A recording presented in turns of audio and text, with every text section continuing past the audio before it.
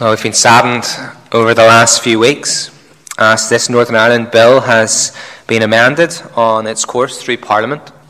And we've been really saddened, haven't we, and shocked perhaps, to see the inclusion of provisions for abortion up to 28 weeks and for same-sex marriage in our province.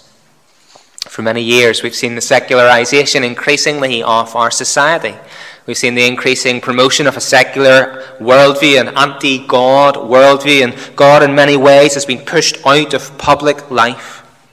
And yet the influence of that poison, if you like, a little bit slower in our own province, hasn't it? Or we felt one step removed and a little bit guarded and protected. And yet these amendments and this bill and the course that our government seems to have set us on feels definitive. It's a clear rejection of God's word, what God says about the status of the unborn child made in his image, and of the sanctity of marriage between one man and one woman. And it rightly grieves us, saddens us, and concerns us. And yet, we mustn't lose sight of the big picture of history. Psalm 2 is a big picture psalm, if you like. It zooms us out from a bill or amendments to a bill in Westminster, and it zooms us out to see God on his throne in heaven. It helps us to make sense of the rebellion that we see all around us, the rebellion of the world, and in this psalm to see instead the reign of Christ. And in that reign to see a picture of grace and a picture of judgment. Some of the psalms have introductory titles and they tell us a little bit about the author or the occasion of the psalm. This isn't one of those psalms, but it's a psalm that's referenced in the New Testament in many places. And in Acts 4, as the early church gather for prayer, to pray for Peter and John, they quote this psalm. And they quote its author as David. But of course, this psalm doesn't really speak of David and his reign. It speaks to us of Christ, David's greater son, and of his reign. And it's Psalm 2 for a reason. It is where it is in the book of Psalms. There's order here in this book. There's arrangement. And it's there for a reason. One commentator helpfully reminds us that Psalm 1 is a psalm which helps us as individuals to be sure of where we are going. Blessed is the man who walks not in the counsel of the wicked, nor stands in the way of sinners. And it's a psalm that starts with blessing, and it's a psalm that ends with the word perish. It helps us to be sure of where we are going. But Psalm 2 helps us to be sure, not of where we are going, but of where history is going. And it's all in the hand of God. And it's reigned by the Lord Jesus Christ. Psalm 2 is a psalm of 12 verses. It neatly breaks up for us into 4 divisions of 3 verses each. And I want us to think about it under 4 headings. Each begins with an R. They are the rage, the ruler, the reign, and the response. The rage, the ruler, the reign, and the response. So firstly, let's begin by thinking about the rage of the nations, the rage of the nations. David paints for us a very vivid picture of the rage of the nations in verses 1 to 3. He paints a picture of world leaders gathered at an international summit. Why do the nations rage and the peoples plot in vain? And here at this summit are many world leaders, government officials, politicians from all the nations of the world, and they're gathered together. And they're angry. Their anger is fierce and visceral. That word for rage, it's a very vivid word. It's a word that's used of horses kicking up their hind legs. And you know what it is for a horse to kick out in anger. And here are the nations and the world leaders. And they're angry about something. They're frustrated with someone. But they've come together to form an action plan. David says that they're plotting in vain. The word for plot is literally the word to mutter under your breath. And here are the world leaders, the nations of this world, and they are muttering against someone or something. They are so angry that even when they're not talking, there is a silent muttering going on under their breath. Now, what is it? Who is it? What is this about, this anger and rage of the nations? That's how David begins the psalm, isn't it? With the word why. Why do the nations rage and the peoples plot in vain? What's making the nations of the world so angry? The nations hate God. The nations hate God. You see, this is not a summit to talk about world peace or climate change or the G8. This is an anti-God summit. And at this summit, there's not marching in the streets. There is a firm setting themselves against God, and particularly against his anointed King, Jesus. And like the forwards in a rugby team getting ready to huddle together in a scrum, or two teams on a beach getting ready to tug of war, the rulers of the nations of this world have set their feet in the ground and are opposed strongly against God. They hate him, and they hate his King Jesus. But what is it about God that the nations hate?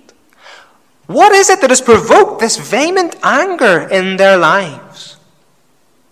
Well, they hate his claim over them. They don't want to live under his rules. They don't want to live by what he says. They want to put their own ideas in his place. Living life as God commands it is restrictive. It's inhibiting. It's unfair. It infringes upon my rights, they say. So David goes on to say in verse 3, "Let us burst their bonds apart and cast away their cords from us." We don't want your reign, God and Jesus. We don't want your rules ruining our lives. Those words for burst and cast away, they are very strong words in the original language. They're used throughout the story of Samson. You remember in the story of Samson that the Philistines kept on coming and tying him up. And every time when he would be awoken and they would shout, "The Philistines are upon you," he would break those cords just by flexing his muscles, as it were. He was so strong. And that's what the nations of this world are doing. They are seeking to cast God's cords as far away from them as they can. And they're not content, these leaders, with simply not living according to what God says themselves as individuals. No. They want to take everyone who lives in their countries with them.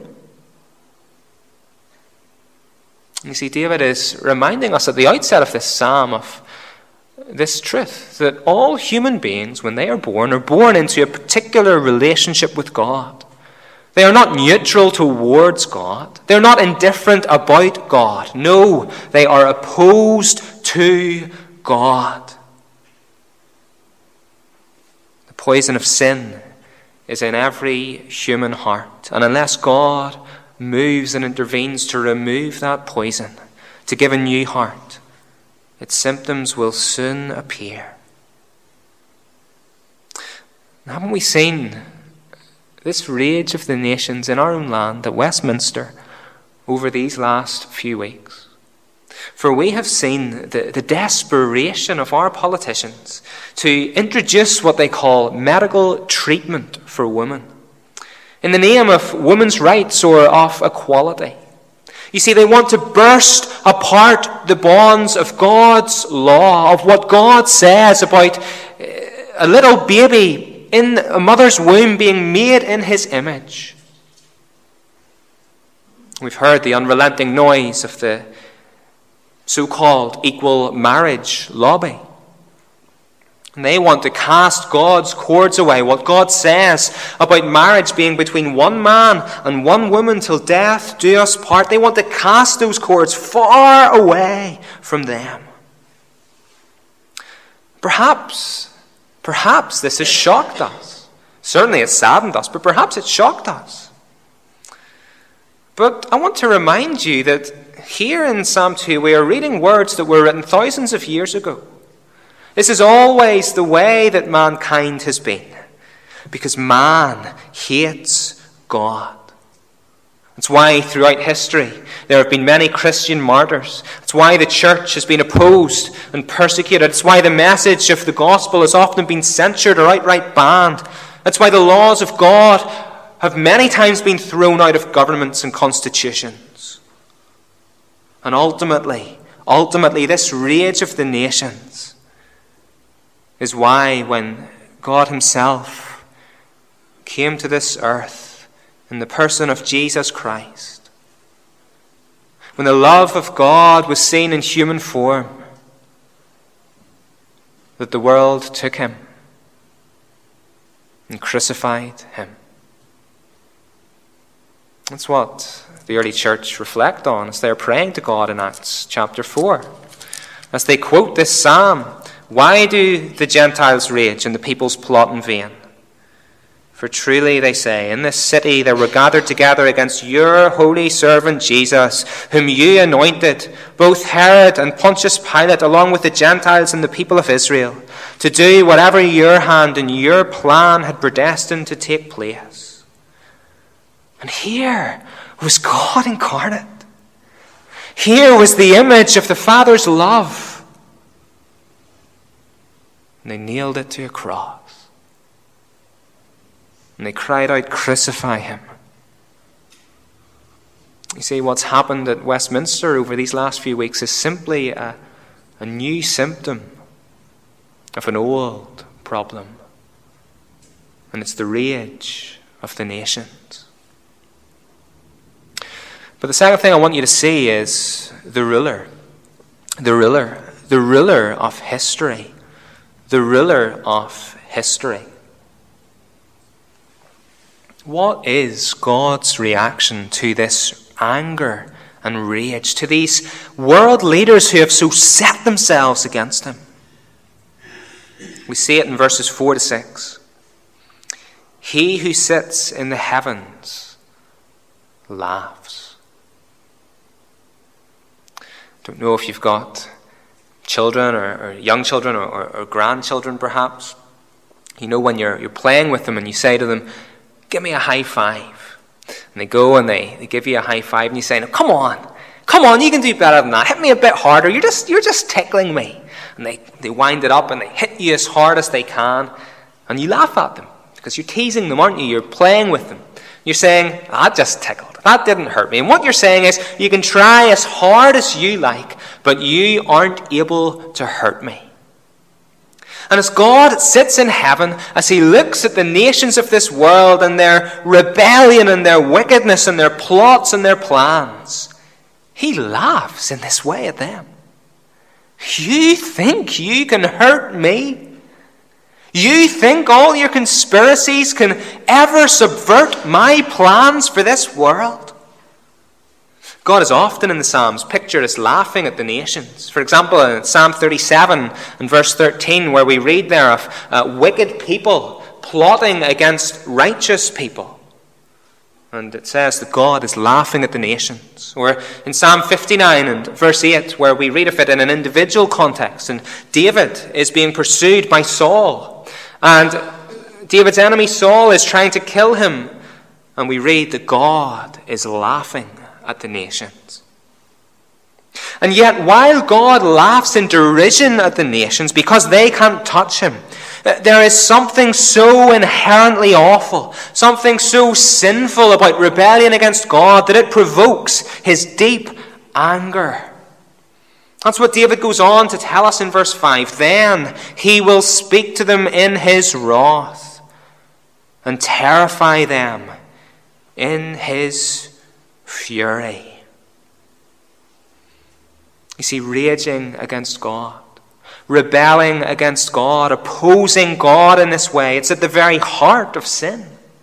You remember back in the Garden of Eden when Satan came to Eve, when he tempted her with that fruit. And his strapline in tempting her was to tell her in verse 5, "For God knows that when you eat of it, your eyes will be opened, and you will be like God, knowing good and evil." You will be in the place of God. You won't need God. You can push God out of your life. You can tell God to get away far from you. And this is at the heart of sin. The words that are used of God's wrath and fury, they picture God seething and burning with deep anger that anyone would dare to oppose him. You know, whenever you get frustrated with someone, perhaps in a conversation, and you don't know what to say almost, and you turn away and you let out a deep sigh. I'm just so frustrated.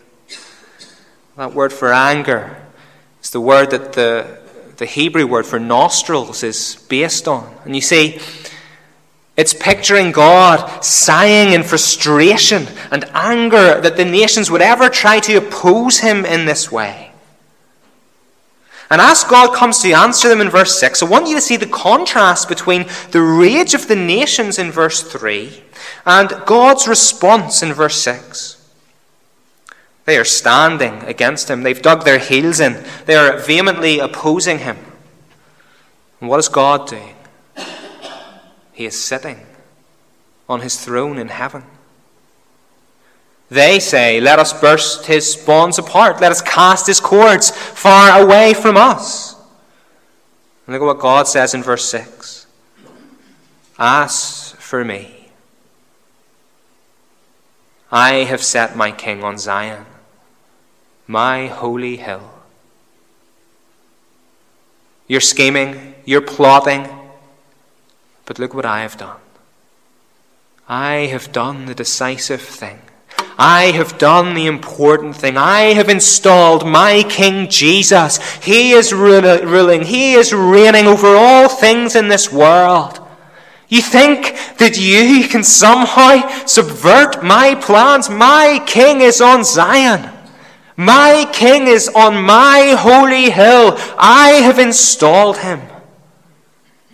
They're plotting to do something, and yet God has done the decisive thing. And brothers and sisters, isn't this wonderfully comforting to us to know that all of history is in the hand of God? There is nothing outside of his control. There is nothing too big or too small for God. It's not hard to imagine that if our land continues to go in the direction it's going, that in years to come, perhaps our pastors or ministers will end up before the courts, and even worse, in prison. That was the situation that the early church were finding themselves in. And yet as Peter and John return to that church in Acts chapter 5, they say, "We must obey God rather than men." For the church is gathered in prayer, praying, knowing that God is sovereign and on his throne in heaven. So we've seen the rage of the nations. We've seen the ruler of history. But thirdly, I want you to see the reign. The reign of Christ. The reign of Christ. Verse 6 leaves us with a question, at least the first time that we read through this psalm. Who is God's king?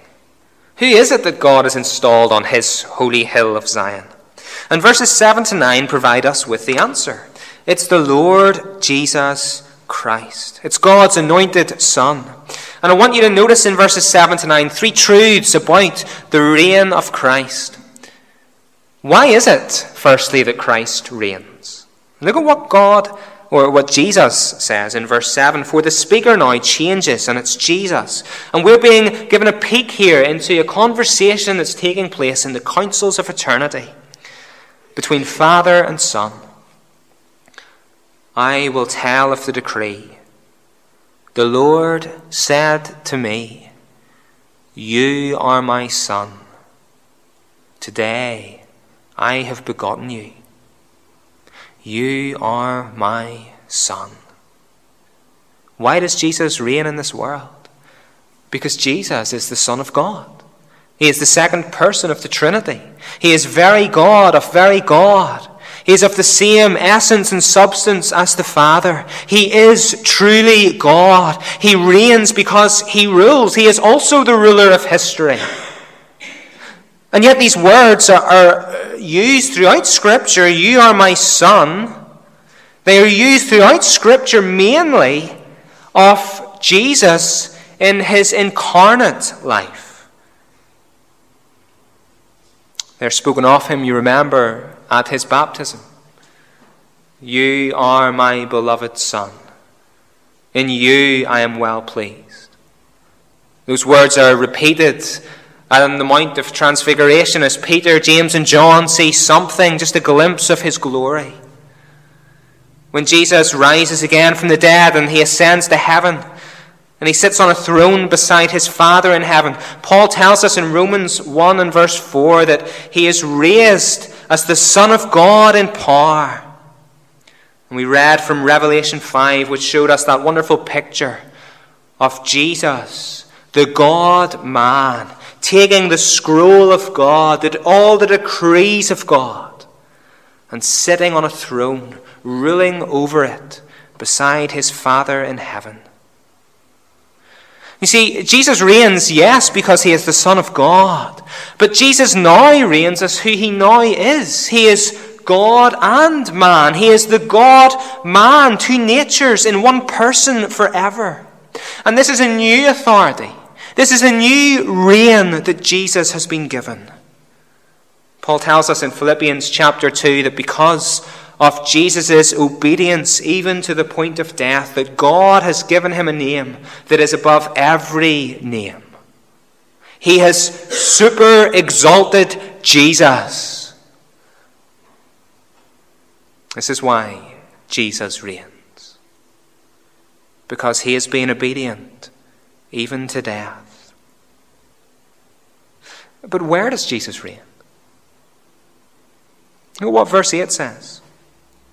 "Ask of me, and I will make the nations your heritage, and the ends of the earth your possession."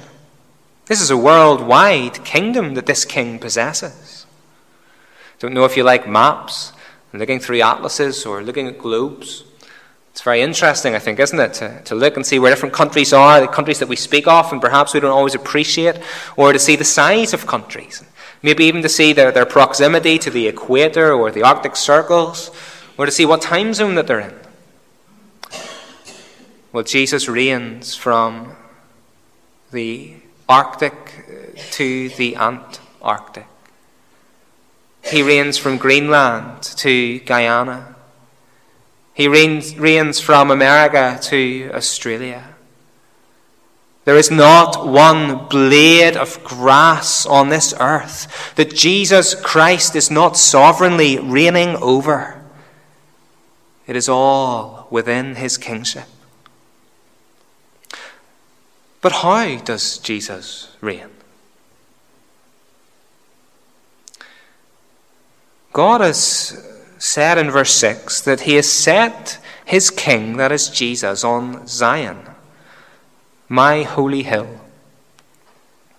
Mount Zion is situated in Israel, and it's not really that impressive a mountain, humanly speaking. It stands at 765 meters tall. For reference, that's between the sizes of Slemish near Ballymena and Slieve Donard up in the Mournes. It's a lot closer to Donard than Slemish. But even in Israeli terms, it's a small mountain. It's smaller than the Mount of Olives, for example. It's dwarfed by Mount Sinai or Mount Hermon to the north. And yet throughout the Bible, God paints a picture of the mountain of the Lord. This mountain which starts small and yet is growing to fill all of the earth. But it doesn't yet fill the earth. You see, how does Jesus reign? His reign in this world often looks small and unimpressive, just like Mount Zion. Perhaps we think, how, if Jesus is reigning, can these things happen in Westminster? How, if Jesus is on a throne in heaven, can he allow this kind of thing to happen? Or perhaps in our personal lives and in our situations, we think, well, if Jesus is really in control, how can I be so affected by family difficulties, by problems with my health, by this opposition I'm facing in work? The mountain of the Lord is growing to fill all the earth, but it doesn't yet fill the earth. Jesus has been given all the nations as his heritage, and the word of the gospel is going into those nations, and people are being brought into the kingdom of God. He is breaking hearts that are stony. He is bringing them under his rule. But the Great Commission is not yet complete. And we live, brothers and sisters, in this time of tension. Why do we face bullying in school? Why do we face persecution as Christians? Why do we face difficulty in family relationships with unbelieving family members? Because we want to live for Christ. Surely, we say, he will do something about it. Surely, if he's on a throne in heaven, he will intervene for us. Well, he will, but not yet. Perhaps we get disheartened at the size of our church as we look around our denomination, that we're small and seemingly insignificant. Perhaps we're discouraged by the impact of a particular ministry. And yet Mount Zion is growing, and one day it will fill the earth, but not yet. This is the reign of Christ. But fourthly, I want you to see the response of the wise. The response of the wise. And we see this in verses 10 to 12. The psalm ends with this urgent invitation. What is the right response to this king? We see two things about the response in verses 10 to 12. Now therefore, O kings, be wise. Be warned, O rulers of the earth. Kiss the Son, lest he be angry with you. And I want you firstly to notice who it is that invitation is addressed to. Now therefore, O kings, be wise. Be warned, O rulers. Now, cast your minds, rewind, come back with me to verse 2, to the start of the sermon. Who was it that's gathered at this summit? Who is it that's raging against God and his anointed? Who is it that's set themselves and kicking out their feet against him, muttering angrily against God? It's kings. It's rulers.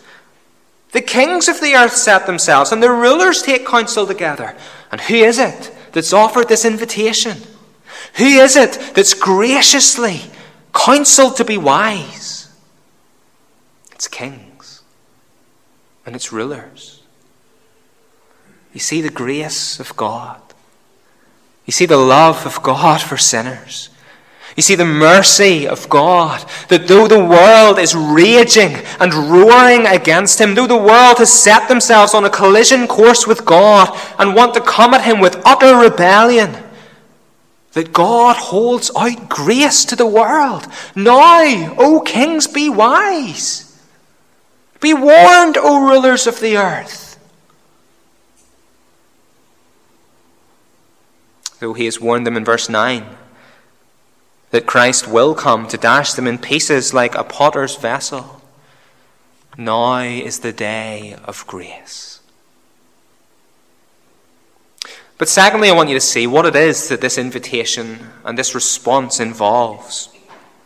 What is a wise response to King Jesus? It's marked by two things. It's marked by submission and it's marked by service. Verse 12. kiss the Son. In the ancient world, a kiss was a sign of submission or loyalty. When a king from another country came in and invaded a country and conquered it, the king who had been defeated and conquered would often kiss either the signet ring or the feet of the king who had conquered him. It was an act, a symbol of submission and loyalty, a pledge that you would now serve this new ruler. You remember when the Lord Jesus in Gethsemane is betrayed by Judas, that Judas comes and betrays Jesus with a kiss. And Jesus turns to him in Luke's account, Luke 22 and 48, and he says to him, "Will you betray the Son of Man with a kiss?" Because you see, these two things, a betrayal and a kiss, stand opposed to one another. One is a sign of loyalty, and one obviously is a sign of treachery. Kiss the Son. Submit to the Son. And serve the Lord with fear. Verse 11. Rejoice with trembling. Turn from your rage and your rebellion. Turn from all your opposition to God and to King Jesus, and come now and live a new life of service to this great King. And as we close, I want to ask you, have you responded wisely to King Jesus? Have you responded to this invitation that's held out to you? Have you submitted to the reign of Christ? You must. You must. For one day he is coming again to this earth. And though many people today do not recognize him as the king and ruler of this earth, on that day every knee will bow and every tongue will confess that Jesus Christ is Lord. And the words of this psalm are picked up throughout the book of Revelation. The words of verse 9, that he will break them with a rod of iron and dash them in pieces like a potter's vessel. And they look forward to that day, that great day, that awful day, when those who are outside of Christ will be dashed in pieces, as it were, under his judgment. And I must plead with you tonight that if you have not submitted to this King, if you are not serving this King today, you must be wise. But the second thing that I want you to notice, if you're a Christian here this evening,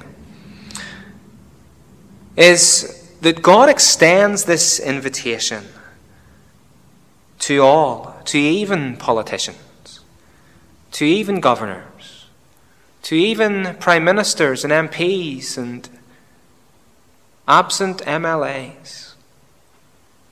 And perhaps in all of this furore and in all of this confusion around these bills, we can find ourselves tempted to react in anger and hostility to those who govern our land. Now, we're right to be angry with their decisions, and we're right to do everything that we can to change their decisions, and we're right to bring these matters before God in prayer. But the temptation can be to be rude and dismissive of them. Oh, those useless MLAs up at Stormont, if only they would get back at it. Or to be derisive and speak horribly of them. But what does God say about them? Now, O kings, be wise. And how we must pray that they would be wise. That they would come in submission and service to this great King, that they would kiss the Son, lest he be angry with them. It's now less than 3 months until the 21st of October, by which time, if Stormont is not up and running again, this bill will become law in our province. And then in March 2020, it will be enacted, and these things will be provided for and allowed in our province. From our human perspective, this situation looks horrible and hopeless. We wonder how it could ever have got to be like this. But here is a commentary on our land. The nations rage, but the Lord reigns. He has appointed his Son, Jesus Christ, to reign and rule over all the nations of the world. And though there is much, in one sense, to fear from these things, all of history is in his hands, and so there is nothing to fear. Why do the nations rage and the peoples plot in vain? He who sits in the heavens laughs. As for me, I have set my King on Zion, my holy hill. Amen, and may God bless his word to our hearts.